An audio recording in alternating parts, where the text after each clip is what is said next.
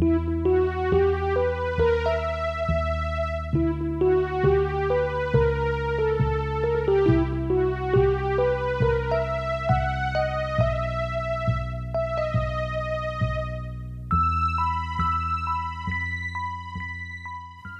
following is a fan-made chapter reading of the web serial Pale by J.C. McCrae.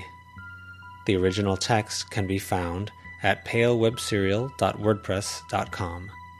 If you'd like to donate to the author, please go to patreon.com/wildbow. Thank you and enjoy.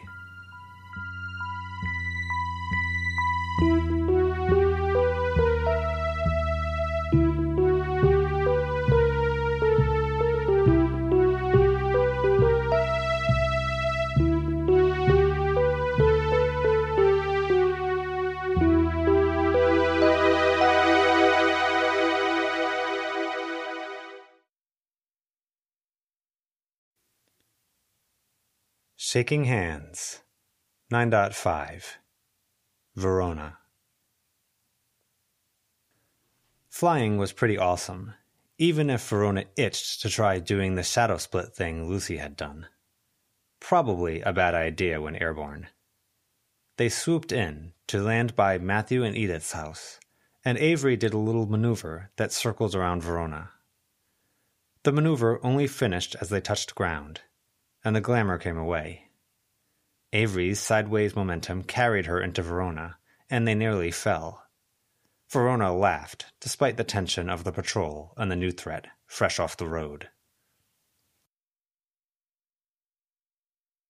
I love birds. They're so cool and nice, Snowdrop said. Love flying.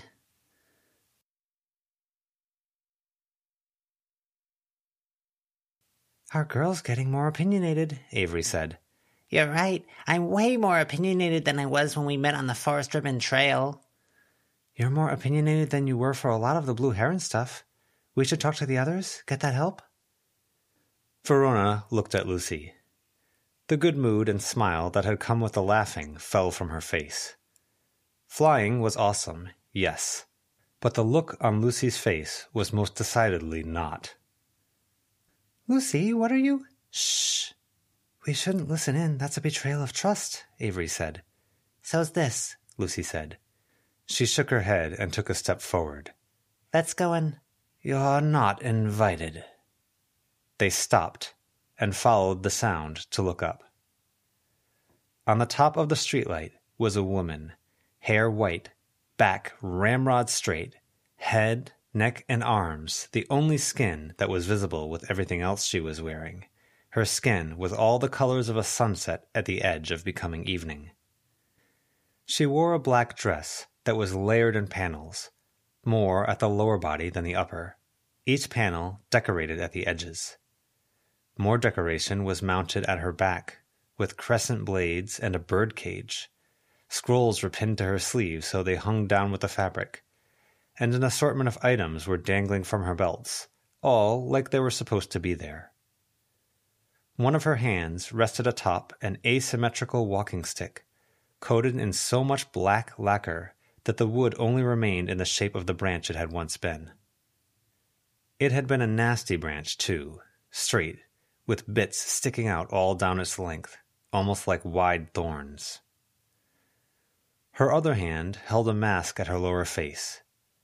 The face of a demon, narrow, eyes narrower, cheekbones like razor blades, all framed by white hair that she didn't tie into any visible ponytail. So fine, light, and uncombed, it was like a halo around her head, extending down her shoulders. The bone-white mask of a serene human grandmother's face was held up, covering the lower half of that face. The light that shone from the streetlight below her feet had the same effect as that thing where people would shine flashlights at their face to highlight the shadows. Crooked Rook, their new resident Oni. We were sent, Lucy said. Why? Rook asked, not moving the mask away from where it blocked her mouth. Lucy answered. Patrol stuff. We're supposed to tell Matthew and Edith. Rook moved, and it was a lunging movement that tricked the eyes. the angle of stick and panels of the dress all suggesting an imminent movement one way. In the middle of that imminent, she leapt in the opposite direction, away from the streetlight and into surrounding darkness. Verona's eyes tried to find her in the moment after, and they couldn't. Huh, Avery huffed. What was that thing, Lucy? Lucy held a finger to her lips, then dropped her hand. She didn't say she was going inside. No, there she is. I hear her. She's talking to Matthew and Edith, I think. What did you hear? Verona asked. I'll tell you soon. Be careful for now. The door opened. Matthew held it open and ushered them inside. The arrangement of locals was looser than it had been for their meeting with them. Less goblins this time around, and no John either. No Rook. John sent us, Lucy said. A new other came from the tunnel under the highway to the government buildings and stuff downtown. The trail abruptly disappeared. I think they may be hiding within the police station, and John agrees enough that he sent us to bring help. The police station? Edith asked. Mostly non-locals, maybe all non-locals, Lucy said. Ever since the switch to the province's police about 2 years ago. And they just brought in more in response to trouble, which is a pretty good cover for any others who show up looking like police. And if the situation escalates and crime rates rise, they could bring in more, Matthew said. Verona nodded her agreement. Ken? Edith asked. Gut feeling? About that? Ken asked. Nothing saying no. I'm not feeling this new other, but there's a hollow feeling, like I just ate and I'm hungry. Something feeding on Kenneth? Or something, maybe. You need to tell us about these feelings, Ken, Edith said. I'm not the kind of guy who complains about every ache, pain, strange sensation. Trust me, if I did, you'd never hear the end of it. It sounds like something to look into, Matthew said, looking annoyed. This is good. John suggested we bring Montague and Jabber, Avery said. Jabber lifted his head. Besta? I won't argue with John, Matthew said. Jabber needs a handler, if... Biscuit, Bluntmunch said. She's training to manage a Barney. She should steer a Jabber. Yes, Biscuit cheered. She climbed up Jabber to perch on his head. Jabber rocked his head from side to side, and it was unclear if he was reacting to the stimulus, bouncing his head to a song only he could hear, or trying to shake her off. She'll need help, Bluntmunch said. He looked over the goblins who'd attended the meeting. Ken, Verona started. I'm interested in the gremlin stuff. Isn't Bangnut a gremlin? Different group, I know, but I figured there might be door locks or camera systems. Take him, Toadswallow said. Bangnut was just a bit bigger than Biscuit, and not equipped to climb in the same way. His upper body was skinny, and his lower body was heavy and made triply heavy by little overalls that were stuffed with rusty tools and bits of metal. Bristling, even, to the point that Verona had to wonder about the state of his junk amid all that junk.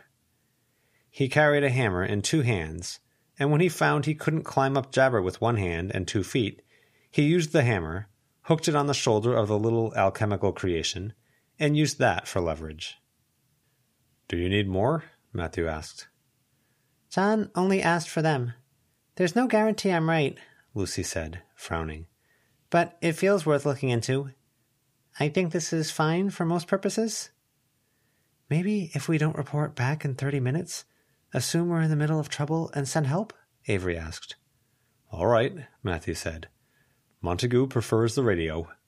I suggest handing him off so one of you isn't holding him for too long.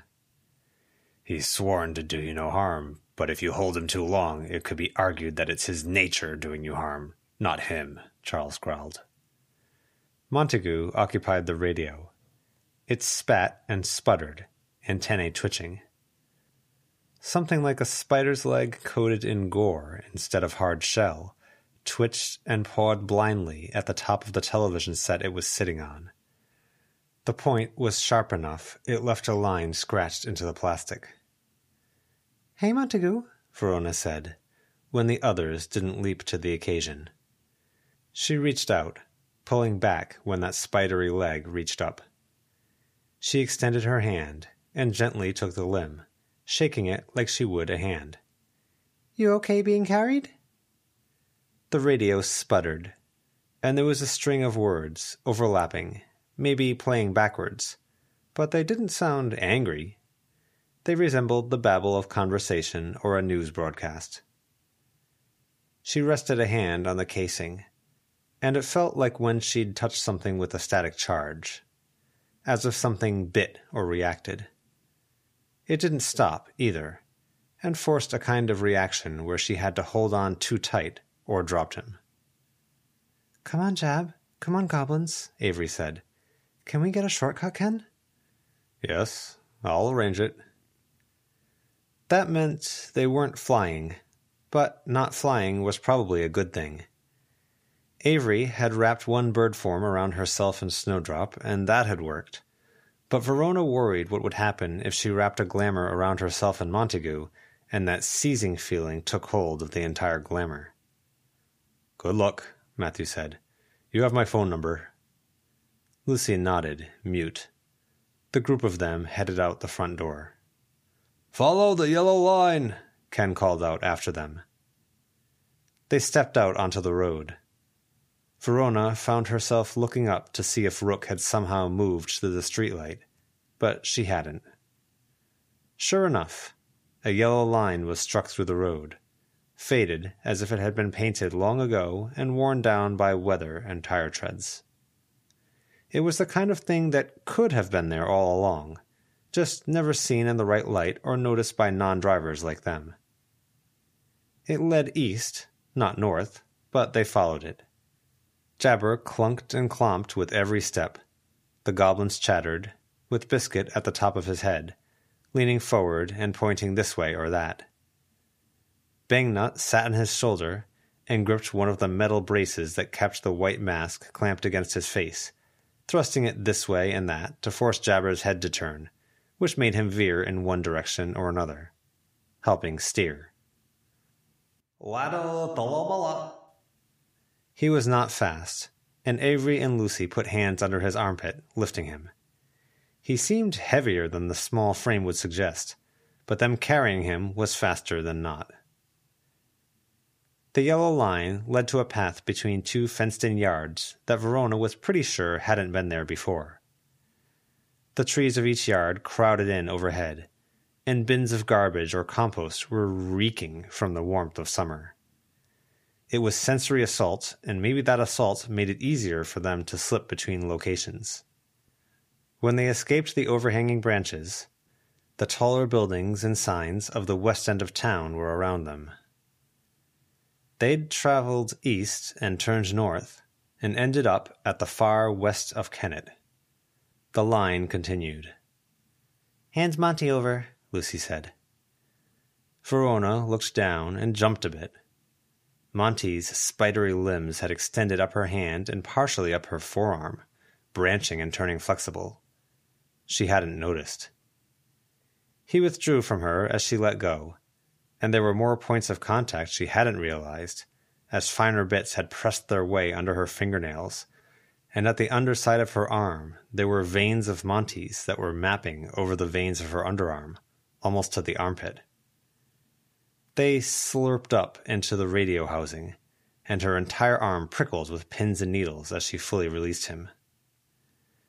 Helping to carry Jabber instead was a relief of sorts. He had a cute face and a kid-like nature overall. He also weighed enough that she kind of needed two hands to carry him, but using both hands made it hard to make forward progress. They managed, though, and they jogged past a woman who stood at the corner of her backyard, arms limp at her side, head lolling backward, grin stretched so wide it looked like she'd hurt herself. Randa Habag, Jabber called out. She twitched, convulsing, and coughed out a laugh. Verona kept watching the woman as long as she could, looking back over her shoulder and trusting Lucy and Avery to watch their path forward. Another odd side path between two buildings. A man lay awkwardly on his front steps, beer spilled, while his friend or brother sat beside him. Both were smiling that same grin as before, eyes vacant. The one who was sitting upright was drooling badly, or leaking the beer he hadn't managed to swallow before the effect had swept over him. "That's easy, quality bag," Jabber called out, and he clapped, which made carrying him about 10 times harder. "Stop that," Avery said. Off to their right, the men on the stairs awkwardly joined in with the clapping. The one who sat upright dropped his can of beer as part of it. The little goblins cheered. There was no light for an entire length of the side path. They'd traveled about 3 blocks this way, 1 east, 1 northeast. Old-fashioned, decorated buildings of the downtown core most tourists would drive through just a little bit away. Many of the buildings here were boring, brick cubes with dark windows, and a row of houses that included a house retrofitted to be a dentist's office. And the police station, a blending of the two, with an exterior that had probably been remodeled at some point, because the gray outside that could have been concrete blocks didn't fit the fancy, copper roof that had turned green a long time ago. The windows had vertical grills protecting them that jarred a bit with the horizontal blinds. There were cameras mounted on the outside, looking down at the relatively small parking lot. Maybe 12 cars in the street in front of the building. "How do we do this? We go inside and see if anything seems off?" Verona asked. "I don't know," Avery said. "Pretty ominous." "Should we have Bangnut take care of the cameras?" Verona suggested. "Monty can," John said, as he stepped out of the shadows. The other goblins followed John. The little one-eyed guy, Fish Mittens, Doglick, and Kittycough. The little guy came to Verona, and the other 2 immediately went over to where Jabber was. Verona lifted the little guy to her shoulder. The radio jerked, and then there was a wet sound as the radio leaked, the contents becoming more liquid. Lucy moved her shoes away from the splash, holding it out more. The liquid pool congealed, gathering up some chunky matter that hadn't been part of that miniature waterfall. More spider legs and vague, groping limbs reached out to help it pull itself along the edge of the road, through the periodic trash, pollen, and stray leaves that had collected there. It was shadowy, so the full extent of what he looked like and how he moved wasn't clear. "How does he work?" Verona asked. "He can occupy things, but he works best when he can take over systems." "Systems like?" "Biological, circuits, diagrams," John said. The chain-link fence shook as Monty crawled across it. Apparently, he trusted the cameras weren't high fidelity enough to see the thick, chunky ooze crawling along the wire. It reached the wall, flowed up along the cracks between the broad, gray bricks, and reached the camera overlooking the parking lot. Spider legs reached out, up, and penetrated it. Wires running from the camera up to one of the windows bulged and took on that weird Monty texture. "Let's go take a look inside," John said. "Be good, Biscuit, Bangnut." Bangnut held his hammer up near the metal head and gave a single bang of hammer to pants, producing a metal clacking. The Monty security camera followed their movements, the lens replaced with a crimson eye that drooled blood from the gaps where it didn't quite fit into the rectangular aperture. A jagged, vein-draped leg raised and waved.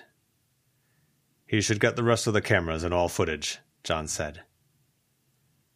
The side door had an electronic lock, but no obvious keyhole or card slot. Verona reached down for Bangnut and lifted him up. "Gremlin, huh?" Lucy asked. "Goblin subcategory," Verona explained. "Technology-focused. Used to be rare, but they thrive more in the modern day. They can get deeper into cities." Bangnut appeared to be mute, so he didn't volunteer anything. "First started cropping up when humanity took to the air with airplanes. There's a monster on the wing, and conspiracies about why planes were running into problems in the Second World War. Maybe goblins took it as a challenge and stepped up to make it happen. No traps, no wasting time doing more than we need, John told Bangnut. The goblin had reached his skinny arm between the electronic lock and the wall and fished out a wire. He touched a wire from the mess he'd stuffed into his overalls against it in a pattern, experimenting. He looked up at John, scowled, and then changed the pattern to something simpler. The door popped open with an audible clank. We can't have fun later either, Snowdrop told Bangnut, picking him up and moving him back to Jabber's shoulder. They stepped inside. The lobby on the side of the building was more for the cops than for the civilians. A broad up stairwell led to the left and turned right, stairs disappearing around a corner, while another stairwell went down. Vending machines and some business-ish notice boards were on either side of the passage that led to glass doors, and the brighter interior of the police station. "Watch the door, Doglick," John said. "Let us know if anyone suspicious comes to our rear and doesn't stop for Jabber." Doglick yipped. Jabber, meanwhile, used the fact that John was distracted by goblins, ran forward a few steps, and crashed into an indoor trash can, bowling it over. It made a ridiculous amount of noise. Then it rolled a few feet and hit the stairs, and made about 5 times the amount.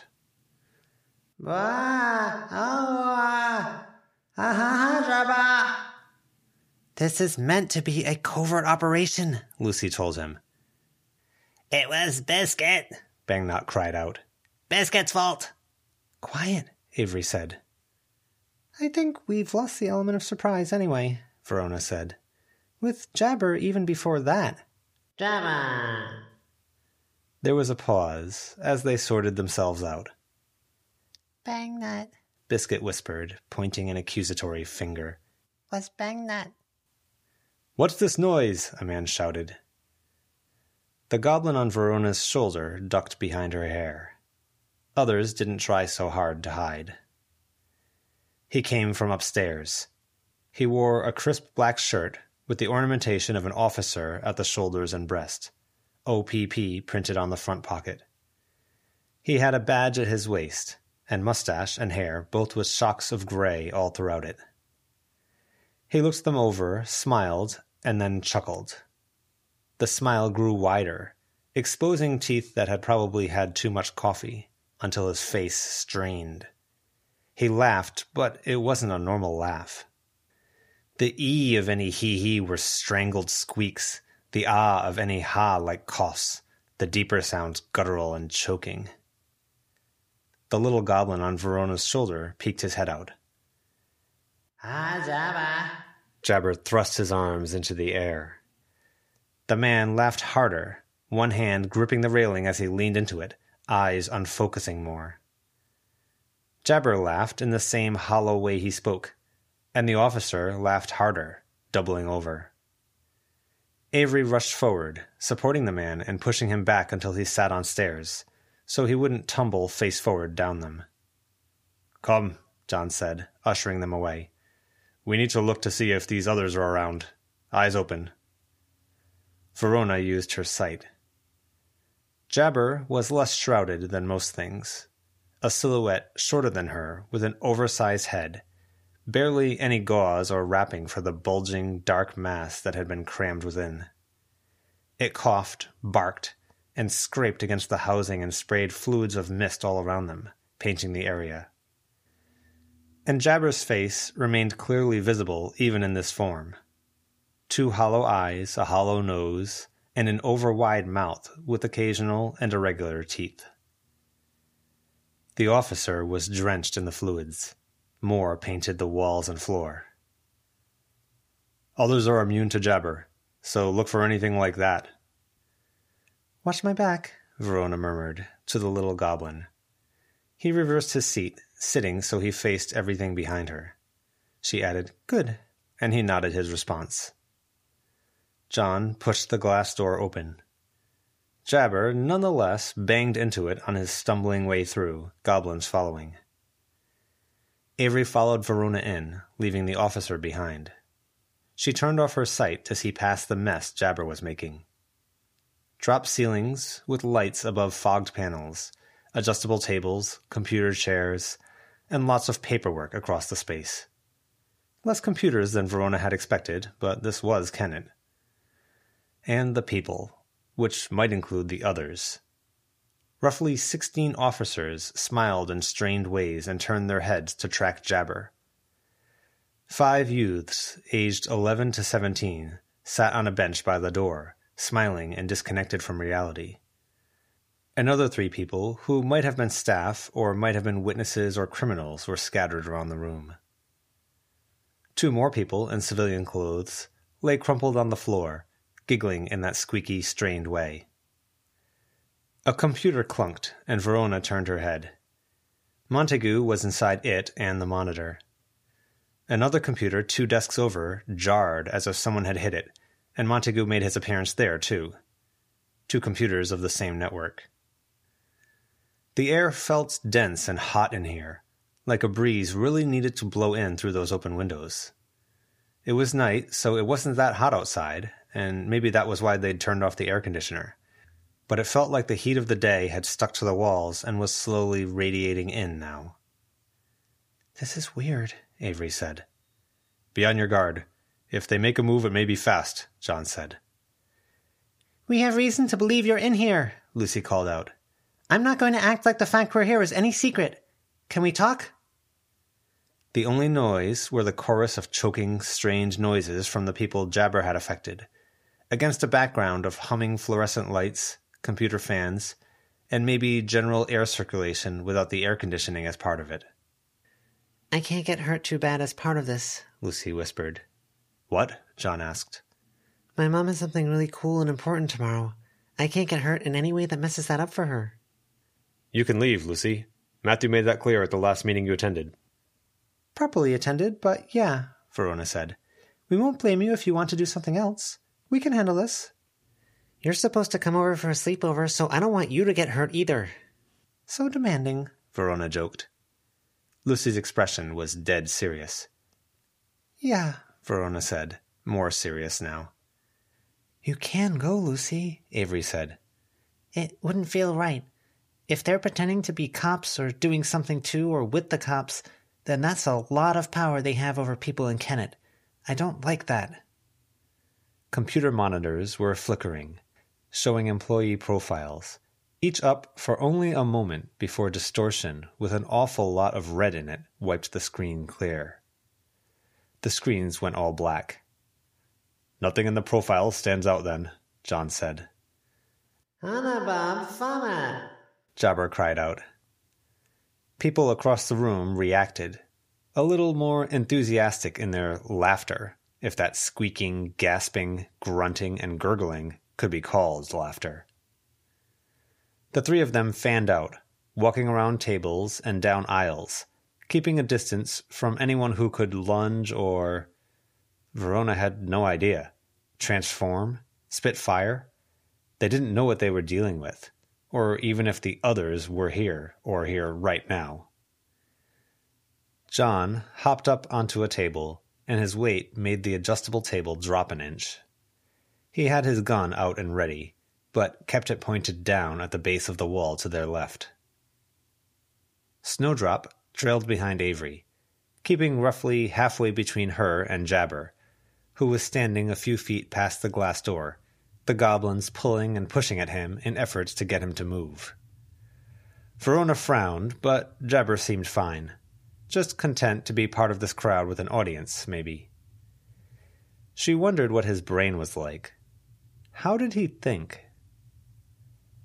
Montague took over a desk, and the desk jolted about a half-foot toward a woman standing in one aisle. She didn't react. Avery had stopped, and Verona stepped onto a chair without wheels to get a view of what she was looking at. An officer stood by the bathroom, back against the wall, and was wetting his pants while continuing to make that choked laughter at nothing at all. A puddle of urine spread beneath his shoes. Avery looked over at Verona and looked very concerned. Verona wasn't sure how she felt. More and more, she was getting the impression she was naturally packing away all the emotion to digest for later, or so she could have a surprise blow-up where it all came out at once, depending. Quorum passed. Jabber babbled his nonsense. Again, the room reacted. Jabber, Verona said. Jabber. His head turned to face her. She stepped around to where not many could see, her back to a cubicle wall, and then silently clapped her hands together 3 times, turning her head to look at all the people around them. He clapped. The entire room picked up the cue, starting to clap as well, laughing harder. A woman on the ground arched her body, chin stretching up, like she could put more effort into the smile. There. One person who'd been a second too late to clap.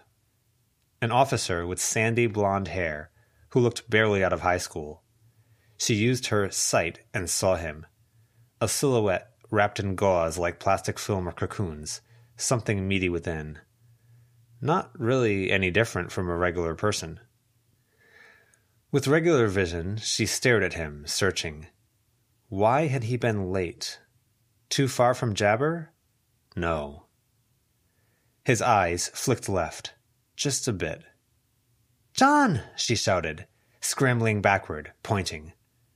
The little goblin on her shoulder almost lost his balance with the suddenness of the movement. John pointed the gun, and the person ducked low, throwing themselves to the ground behind the cover of filing cabinets. It was a narrow avenue, a concrete wall to one side of them, the filing cabinets on the other, the course to the bathroom on his right, a course to the proper front of the station with the civilians to his left. "Can you talk to us?" John called out. "Nothing to say." He sounded young. "Who or what are you?" Verona called out. "Why on earth would I tell you?" Lucy and Avery were watching. Verona motioned to her eyes and pointed to others. "Keep an eye out for more." John leapt from one table to the other, and it was on wheels, so it slid a bit beneath him. He dropped to a crouch, straightened, and then walked onto a desk, drawing closer to those filing cabinets. A matter of steps from standing on them and looking down at the other. Montague surged, flowing out of computers and power bars and taking over a desk, then the desk next to it, and then the next. Closing in from another direction, blocking off the way to the bathroom. Verona pulled spell cards from her pocket and blocked off the one remaining escape route. She had chalk in her pocket, too, and struck it across the floor in a straight line, just in case. "If I were in your shoes, I think what I'd want to do right now would be to talk, delay us, buy time for your friends to act," Verona said. "Who said I have friends?" "Tell us you don't." There was no reply. Verona glanced at her shoulder, checking the little goblin was being vigilant, then checked for herself. Nobody was maneuvering to come at her from behind or the sides. At least, nobody visible to the naked eye. She couldn't get hurt either. Injuries sucked, for one thing. And she couldn't play any part in ruining things for Jazz. Even if she bailed on the sleepover, if she was hurt enough her dad noticed and she couldn't get a good connection block up in time, he might call Jasmine for advice, no matter the hour. And Jasmine would care enough to help, probably, even if it cost her in the long run. No. Jasmine was one of the coolest adults she knew. Double no. It would devastate Lucy. Extra double no. "It'd be really cool if we could talk," Verona called out.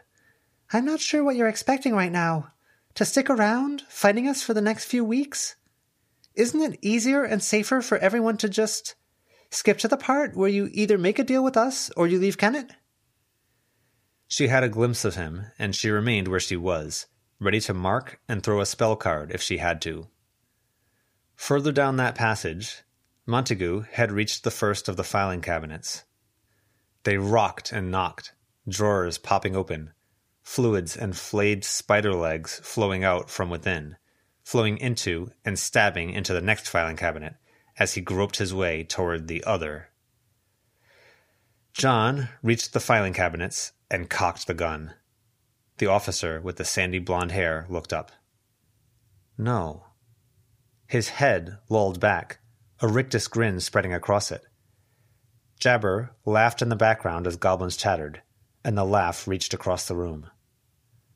The officer they'd pinned down was in sync with the rest. What the hell? Verona asked. He's not an other anymore? We knew they were subtle, John said, turning, keeping one eye on the officer while scanning the room. Verona approached, drawing closer, and was glad to see they didn't carry guns inside the station. She used her sight, examining him. He was bleeding through the gauze. At the bridge of the nose, the wrist, and the hands. At the chest, less pronounced. It was crimson from the meaty thing within him that leaked out as if from a cut, spreading into the exterior. Is it a parasite? She asked.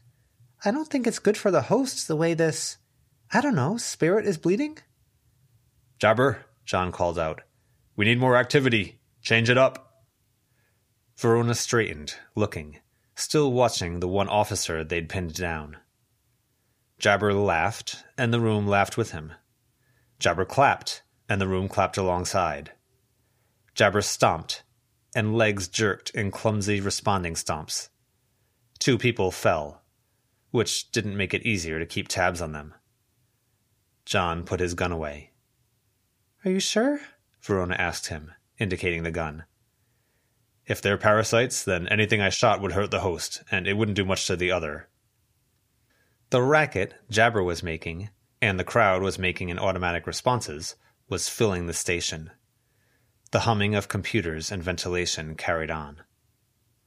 Some of the cops had guns, Verona noted. That was scary. Had this guy escaped? Turned immaterial? An echo with the ability to possess, maybe?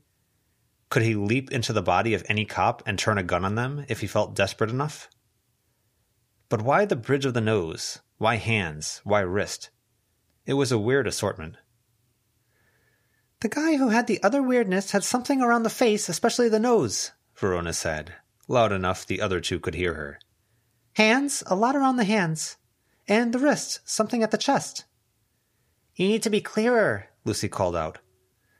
I don't know what it is, but the guy looked normal to my sight while he was other, and now he's bleeding in those spots, and he's apparently not an other anymore, so it looks like he tore free or something. Malfaka, Kalfaka, Jabber cheered, arms thrust over his head. The room cheered. Lucy reacted, turning a bit toward the civilians on the bench. Verona wouldn't have noticed if she hadn't been talking to Lucy. Lucy glanced at Verona. Verona, in turn, snapped her fingers to get John's attention, and pointed him at Lucy. The woman, who'd been on the floor, arching her back, lunged into action as John turned away, straight for Jabber. Verona watched with her sight, and she could see something clinging to face, to hands, to wrist. Like the red, meaty things on the inside were bulging out through the wrapping, gradually slipping in. I will shoot, John called out. She didn't stop, charging forward. Off to the side, Avery broke into a run. John pulled his gun and fired, but the woman didn't seem to care. It was Snowdrop, closer, who took a try at tackling the woman, going low. She leapt over Snowdrop. And Avery, black rope in hand, had ducked low to slide behind a cubicle off to Verona's right, and emerged 15 feet away, sliding into the woman's feet as the woman landed. The woman sprawled, only barely bumping into Jabber, as the goblins tried and failed to nudge him out of the way. The entire feeling of the room changed as Jabber fell over. No more strange laughing, no more choked giggles. Moans and groans. Some people picked themselves up. Others sat down. All seemed out of it. The officer, who'd been standing in his own urine, slipped and fell into the puddle. Someone made distressed sounds. Verona, not wanting to get too many questions, took a step to the side, sat on a computer chair, and slid so she was in a corner, able to peer through the door at the woman. It looked like a pencil scribble, it was so thin. Peeling away from face, from upper chest, from wrist, a flash of something reflective, and from hands covered in a multitude of tiny pink scars. Her hands became normal as those scars joined the scribble-like mass. It moved like an insect, darting across the floor on legs made of scars, slipping into a gap between computer and cubicle. Avery picked up Jabber and stayed low as she dragged him beneath the desk, hunkering down there. She gave him a shake. Verona leaned further into the corner as two officers found their feet and walked by, talking. "Oh, I'm too tired for this. What were we talking about?" Thursday schedule. They're doing an event at the arena. We were going to shift things around. "Did you fall, Anna?" I'm fine. Got lightheaded, I think. "It's this stupid heat. They should let us run the air conditioning longer." Yeah. Biscuit reached into her hair and pulled out a cookie. Avery saw something Verona didn't, because she recoiled, and she flinched as Biscuit tossed her into Jabber's gaping mouth. I think I've been clenching my jaw. My face hurts. The bathroom door slammed. A veneer of normalcy, except that thing was still out there. "Can I help you?" an officer asked John. Ada Borga! Jabber exclaimed, making Verona wince. The conversation died down noticeably. There were some stifled laughs. Then choking ones. Then no conversation at all. No footsteps. No rustling of papers. Verona poked her head out, assessing the situation. Lucy was on her feet, back to the wall. One of the youths that had been on the bench faced her. The meaty red stuff inside that youth resembled Edith's, Frankensteined together. The oldest person who'd been on that bench, with badly cut blonde hair and sunglasses pushed up to the hairline. Verona could hear the parasite moving around the cubicle. She put distance between herself and it. Two different kinds of other.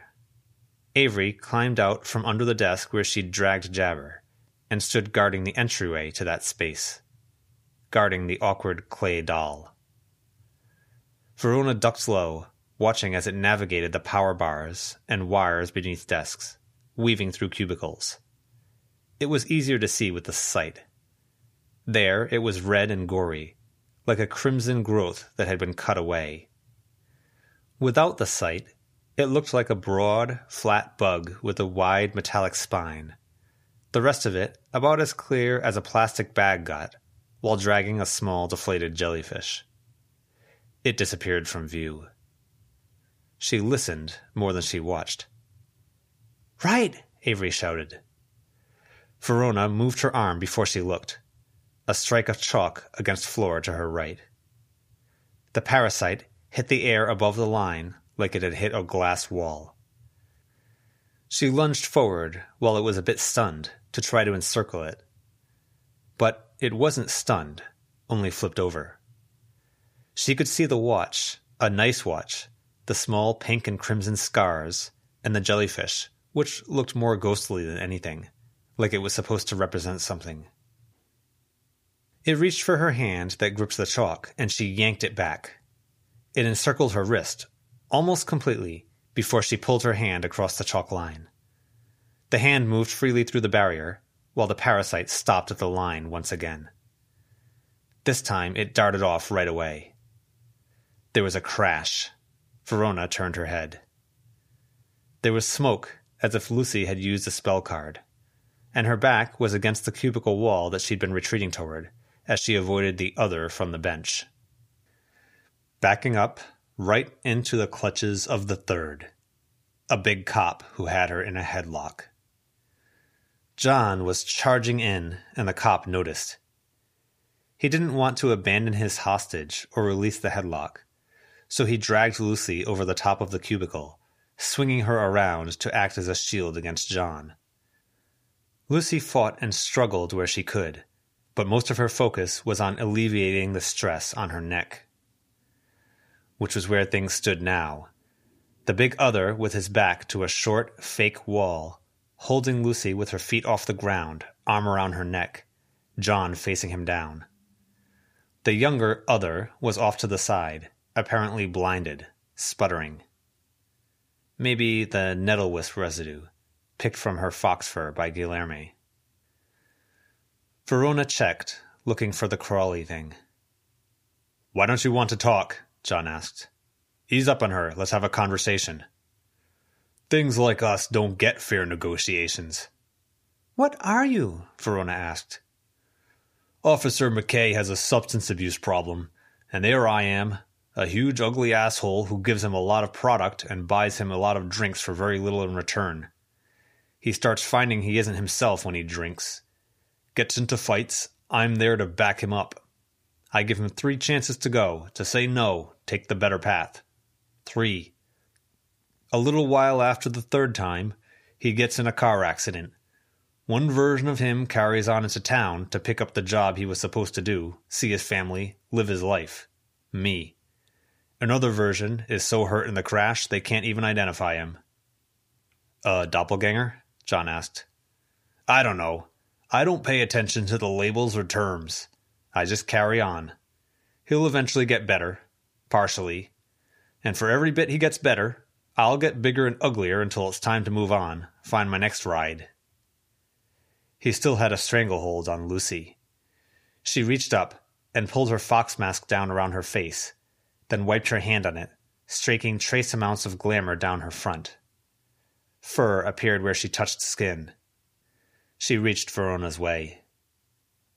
The other noticed and looked at Verona while tightening his grip on Lucy's neck. Verona raised her hands and backed off a bit. "Don't give away too much, McKay," the youth said. He'd apparently cleaned up his face enough he could talk. "Let her go. Ease up," John said. "Come on, she's just a kid." "She's a kid I need a good grip on, in case you raise that gun and start shooting." "I don't plan to. Hurting others like you can hurt the person they're linked to, can't it?" "No idea," McKay said. "Sounds good. I'm the rolling byproduct of a lot of bad decisions. A bullet as a solution would be too easy." There was a noise to Verona's right. She readied another chalk strike.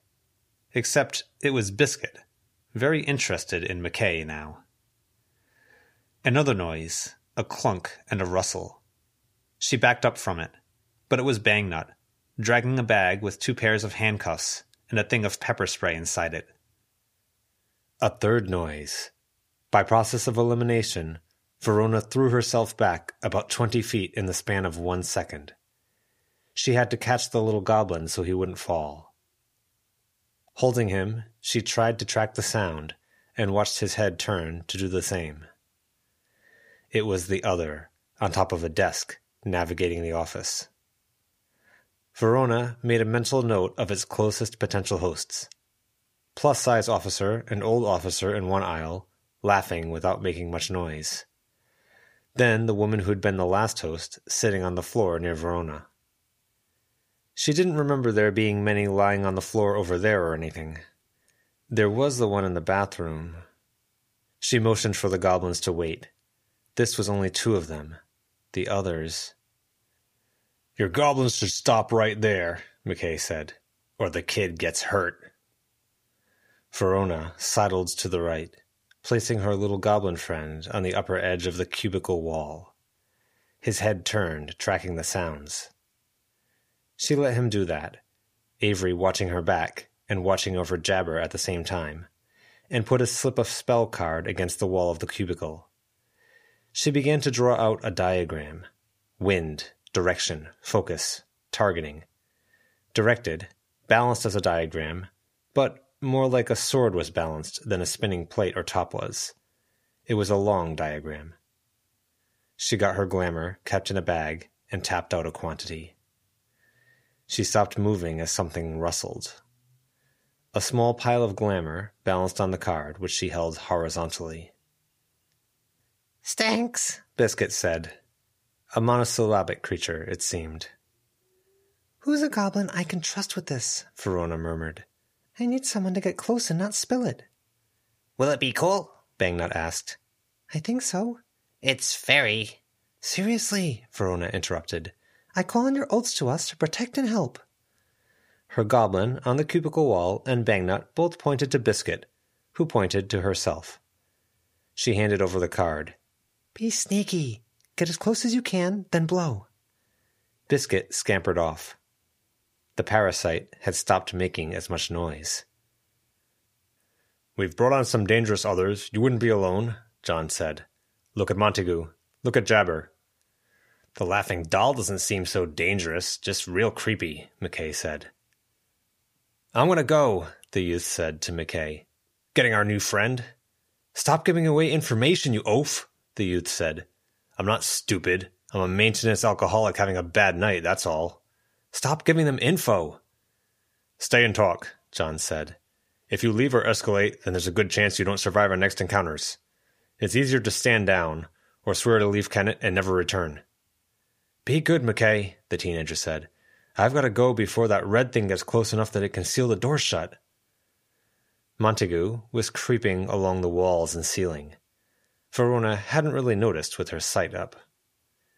The youth opened the door. Montague reached over, surging in the direction of the door, and the youth slipped through the gap, running away before Montague could take over the construction. One had escaped, one was cornered with a hostage, and one was lurking somewhere nearby. She was assuming there were 3. She glanced at the little goblin, who looked up at her. It had apparently lost track of their sneaky little parasite. A scraping made Verona turn quickly, stepping to put the line between herself and the sound. It wasn't the parasite. Bangnut was on top of the woman who'd tried to get Jabber, who was now fully under Jabber's sway. He'd handcuffed one hand and dragged the arm across her body, toward where her other arm lay. Verona stepped over and nudged the hand. That limited the parasite's options. Good. She saw Biscuit edging along the inside of a cubicle wall, out of sight of Lucy and the man. Lucy was managing, at least. Not happy, held firm, but not choking to death either. Both of her arms gripped his forearm, which was bigger around than Verona's thigh. "Hey, buddy!" McKay shouted across the room. "Did you get yourself bound? I've been waiting for you to flip the tables on these assholes again." There was no noise or answer from the parasite. Biscuit blew. The glamour billowed out, and the breath activated the reversed Meet the Sky rune, which followed the patterns and targeting that Verona had laid out. It looked aimless at first, but then it narrowed down, flowing straight to Lucy. Lucy put her hand out, and the dust formed a pile there, despite the fact her hand was in more of a stop position. The man reached around, gripping her chin like he was ready to snap her neck, while she ran her hand across chin and face, slipping down. He caught her. She did it again to her chest and body, and the glamour took hold. A shadow-form fox, slippery to touch, clambering up him and around his shoulders, ready to leap off. He caught her, and he hurled her down to the floor. The glamour shattered, and Lucy made a pained noise. John threw himself at McKay, charging him through the cubicle wall he'd dragged Lucy over earlier. Avery was there in a flash, delivering a pretty brutal running kick to the side of McKay's knee. Verona turned to focus on the other threat. One other had fled. One was wrestling with John and Avery, Lucy lying on the ground near them. That left the parasite. The woman was bound. Only 2 others were reasonably close to Jabber, and Jabber was a weak point. It would turn the tables to shake Jabber out of it. This thing with McKay would quickly switch to a bunch of random civilians attacking a cop in a station. But the other 2 men weren't affected. Verona took John's cue from earlier and climbed up onto a desk to get a better view of surroundings. Anyone lying on the ground? Creeping along the aisle? No. The woman who'd tackled Jabber earlier pushed herself to her feet with cuffed hands, scrambling. She made a beeline toward Jabber. She didn't need free hands to get him. She just needed to hurt him. Verona hopped down from the table, but it was awkward. The woman was already running, and even though the woman hobbled, turning toward Verona with her face half slack, like she'd had a stroke, no chance to catch her. She threw a spell card instead. The flash illuminated the room, bright and blinding, right in the woman's face. And Avery was there, stepping out from a cubicle door, tackling the woman a few paces away from Jabber, black rope around her hand. Jabber cheered, laughing. Strobomana! People across the room laughed. It got away, Avery said. It's like ghostly or something. It's a collection of traits, Verona said. Scars all across the hands, a fancy watch, something wrong with the nose, something at the upper chest. A tattoo, Avery said. I saw. It peeled away from her collarbone. Looking at her cleavage, Ave? Verona asked, standing on the spot, slowly turning. Don't start, not now. So, it puts those things on someone and it pilots them, maybe. The little goblin leapt to Verona's shoulder, pointing. In Lucy's general direction? Lucy, Verona called out. Put on the watch. Left wrist. Lucy hesitated, then pulled out the watch they'd taken from the transient camp. She slapped it onto her wrist. Why? Lucy asked, before taking a few steps away from John's ongoing brawl with the cop. The parasite needs to be worn. I don't know if it helps, so protect your other wrist.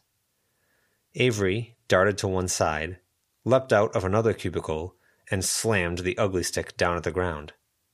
Almost, Avery called out. You saw it? Running from Lucy. I think the watch trick works. Good, Verona called out, backing toward Jabber, trying to assess the situation. Take it, Avery, Lucy called out, pulling off the watch. But we need you moving. Lucy threw the watch.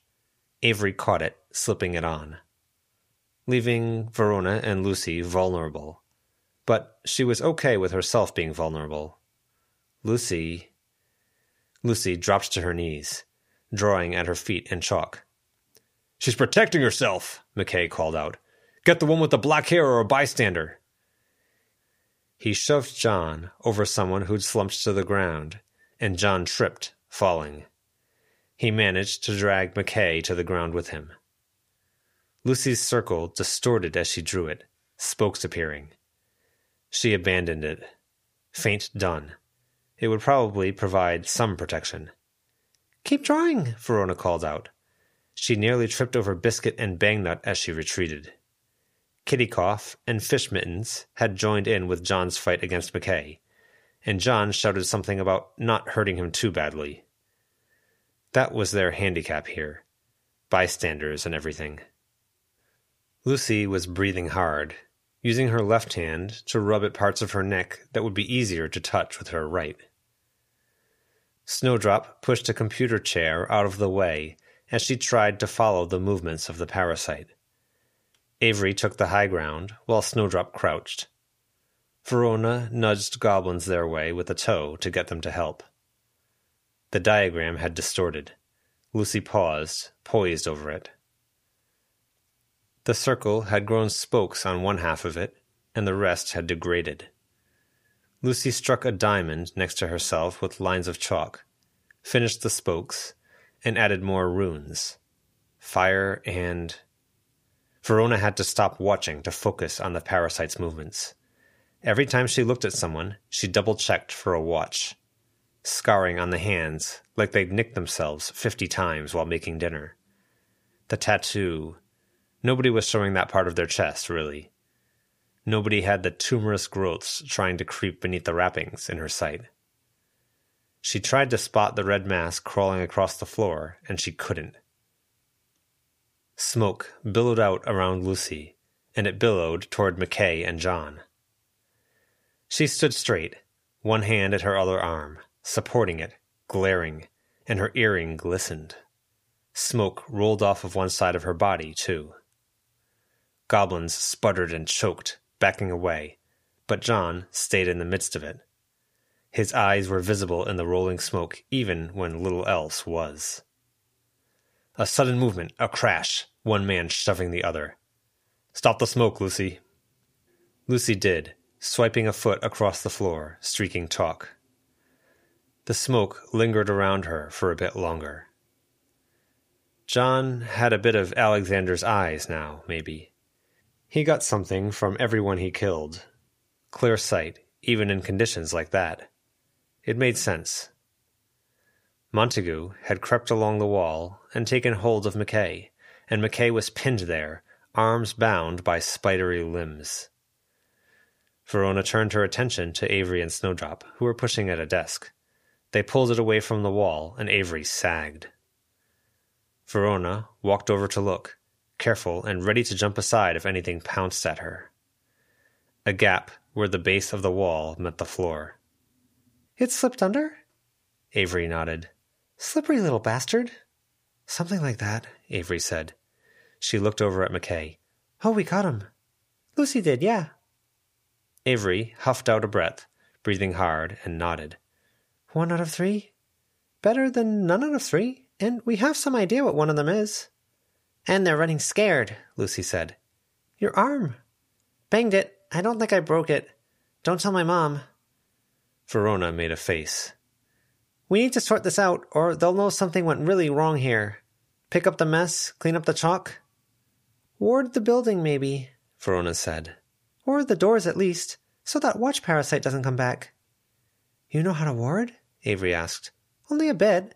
I read some books when we were at the library." "Okay," Lucy said. Lucy had relieved McKay of his gun. Verona hadn't seen that part. A smear of glamour to distort the shape. He hadn't known a firm knock against a hard surface could have shattered that. John took the weapon, and then stood guard by McKay until Lucy could approach. Verona and Avery cleaned up, putting furniture back and sorting out the bullet holes as best they could with bits of glamour. Alpina appeared at the window, and Avery walked over to chat with her. Verona kept cleaning, picking up spell cards. She made a face as she saw the puddle of urine on the floor. She looked back and saw Jabber, having a merry old time while goblins steered him in circles. A room full of vacant eyes and strained smiles. She grabbed paper towels from the bathroom and dropped them on the puddle until they stopped absorbing anything, then laid a wastebin on its side and nudged the mass of paper towel inside. She emptied a water bottle on the floor and repeated the same process. "Halpy says the Kennett others showed up outside," Avery said. "They think the parasite slipped away." "Damn," Verona answered. She nudged the wet paper towels into the bin.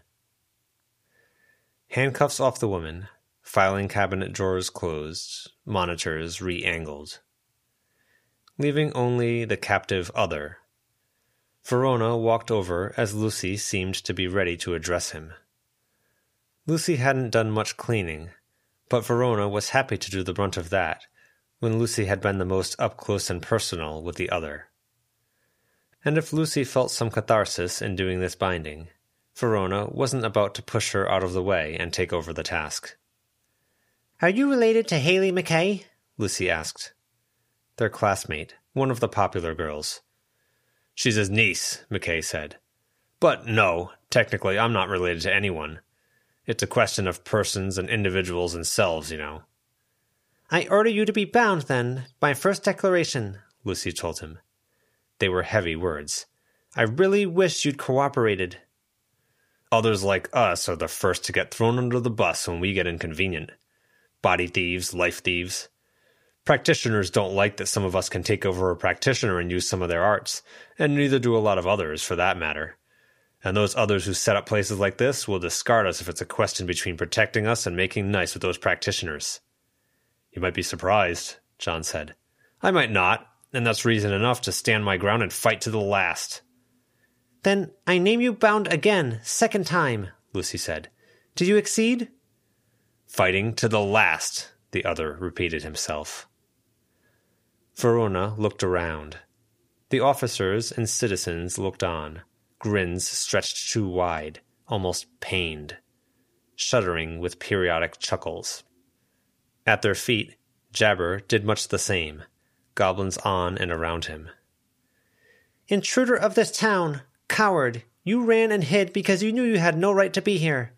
In the name of Kennet, as Kennet's practitioner, for the 3rd time, I order you bound. He made a face, then pulled experimentally at Montague's grip. No use. His hand clenched. Verona reached out to Avery's arm. As 3, for that 3rd time, we order you bound. We order you bound, Avery said.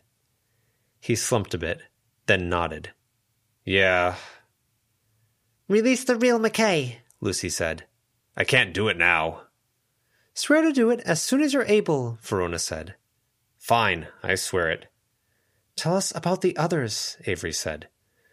I think you'll have to twist my arm using those words of yours. Force me. I think you'll hate doing it from all that yammering you were doing about cooperation and not wanting to fight. You're too nice, he said, chin jutting forward. Obey John's instructions, Lucy said. She rubbed at her neck, wincing.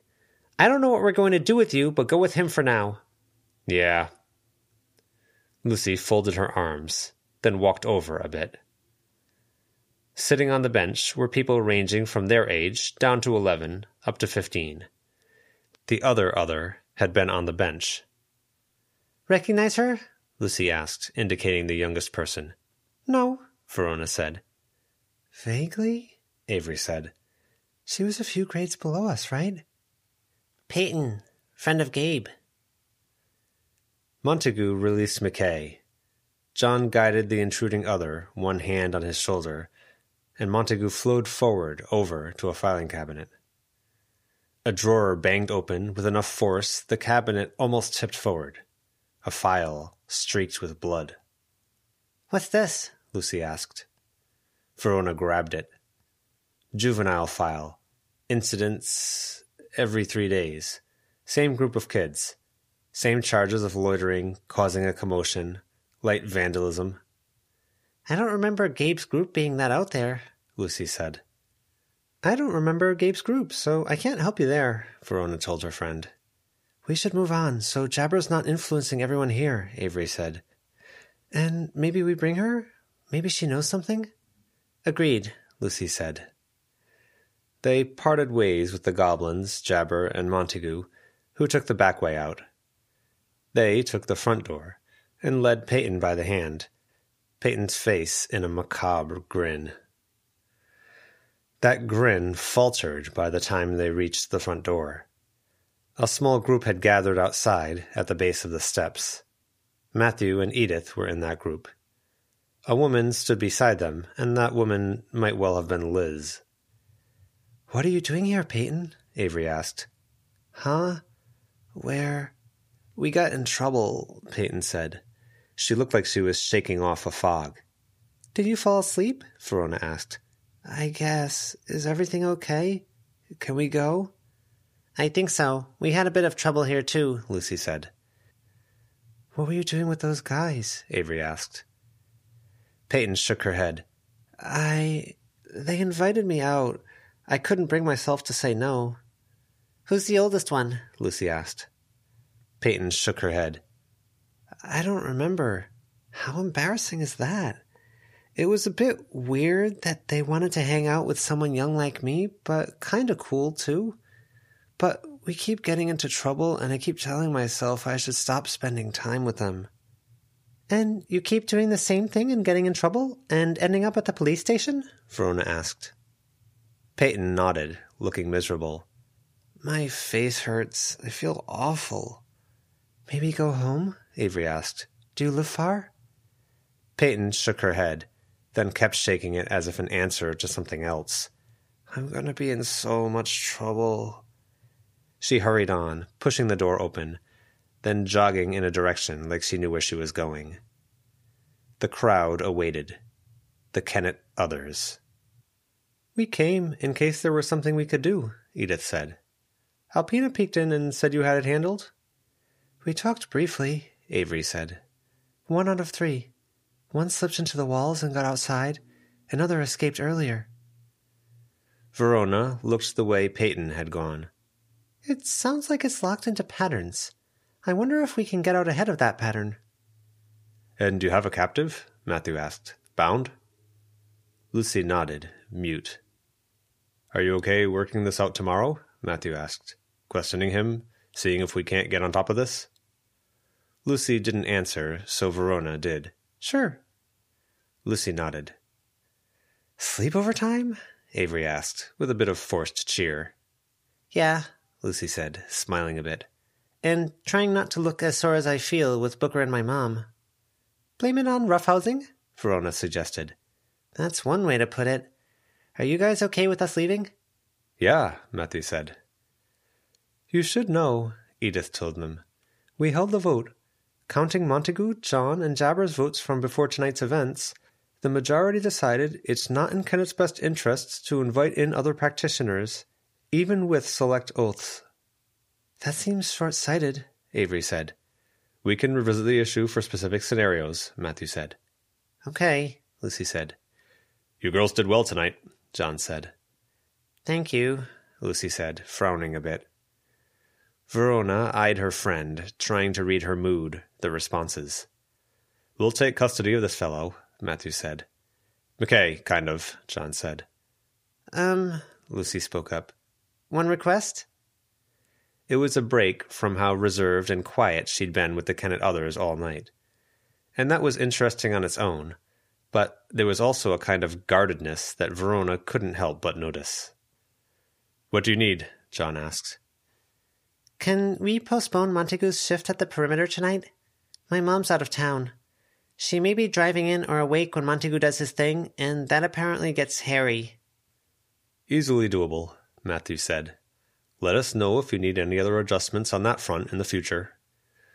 Lucy pursed her lips, then said, Swear my mom will be safe? That you'll make sure it's okay? We can send an escort to protect her tonight if you need. I don't know about the long term, Matthew said. Guarantees are hard to come by. Okay, please do, Lucy said. We'll arrange it, Matthew said, glancing at Edith, who nodded. So sworn. We'll send protection to guide your mother home and postpone Montague an hour. Let me know where your mother is traveling to and from. I'll check and message you. Thank you. Verona was glad when they broke away, leaving the others behind. Walking back to Lucy's. Ken shortened the path. What did you overhear at the house? Verona asked. Lucy pressed a finger to her lips, looking around. Verona bit her tongue. It made sense, even if it drove her crazy.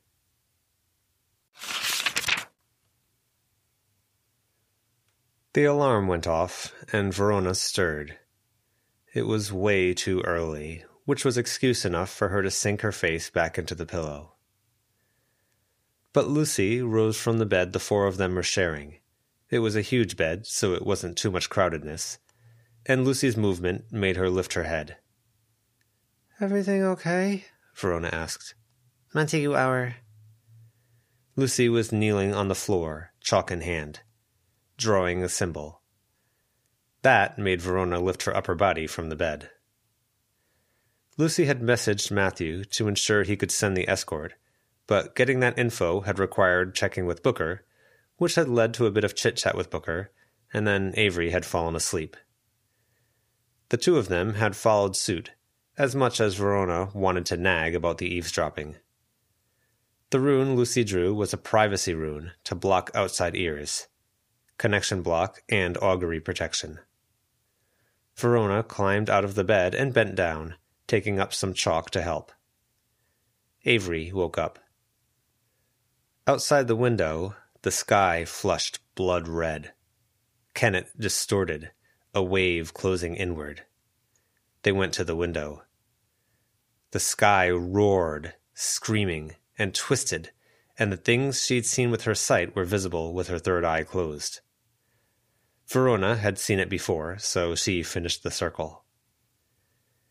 There's a reason they had Charles tell us what the barrier does, Lucy said, watching. So he could leave stuff out. The city resembled the storm from Mrs. Ferguson's lesson at the Blue Heron. Everything in black and white. Even their room was getting flushed with it. Power lines and the wiring inside houses turned white hot, and animals scattered, birds taking to the air, dogs barking, and smaller animals scampering around. The barrier Lucy had just mentioned, damaged, a glowing ring around Kennet, broken like an abandoned castle wall might break, was slowly orbiting the town. Montague's influence crept along it, and it was like changing simple print to a violent cursive, keeping the same things in place but altering the style and the lines. Verona looked over. There are other functions. Not fully intact, but they can fix that or put power into that. Maybe Montague could make it happen. Setting off the natural flow of spirits and things within Kennet. It would limit our practice pretty badly. Ours? And other practitioners, but they were talking about us, Lucy said. It was a woman. It might have been Edith, but Liz's voice sounds like hers sometimes, and Marichica can be tricky, and I don't know. What did they say? Avery asked. She also said that they don't need to worry about us in the long term, Lucy said, watching the spectacle, while Avery ignored it and watched Lucy. Rough quote, "We can't keep them from living long, full lives with the oaths we swore, but one way or another, if it takes the barrier or something else, we'll either manage them or be rid of them, so be patient." Rid? Avery asked. I don't know, Avery, Lucy said, rubbing the sleep out of her eye, wincing as she moved her arm. Her tone was uncharacteristically harsh, the stress of it catching up with her. I only know what I heard. Sorry. No, Don't be sorry. I'm sorry, Lucy said. Did you hear the response? Verona asked. No. Rook showed up, but I was keeping an ear out. Nothing. But that's telling, isn't it? That nobody spoke up against it? Verona didn't have anything much to say to that. So she watched with her friends as Kennet twisted and screamed beyond the window, little hairs on her arms and neck prickling, hands fidgeting as the rest of her was still. This has been a fan-made chapter reading of the web serial Pale by J.C. McCrae, read by me, Numberwangman. The original text can be found at palewebserial.wordpress.com. If you'd like to donate to the author, please go to patreon.com/wildbow. If you'd like to help with this project, please contact the Itai BM on Reddit. Thank you for listening.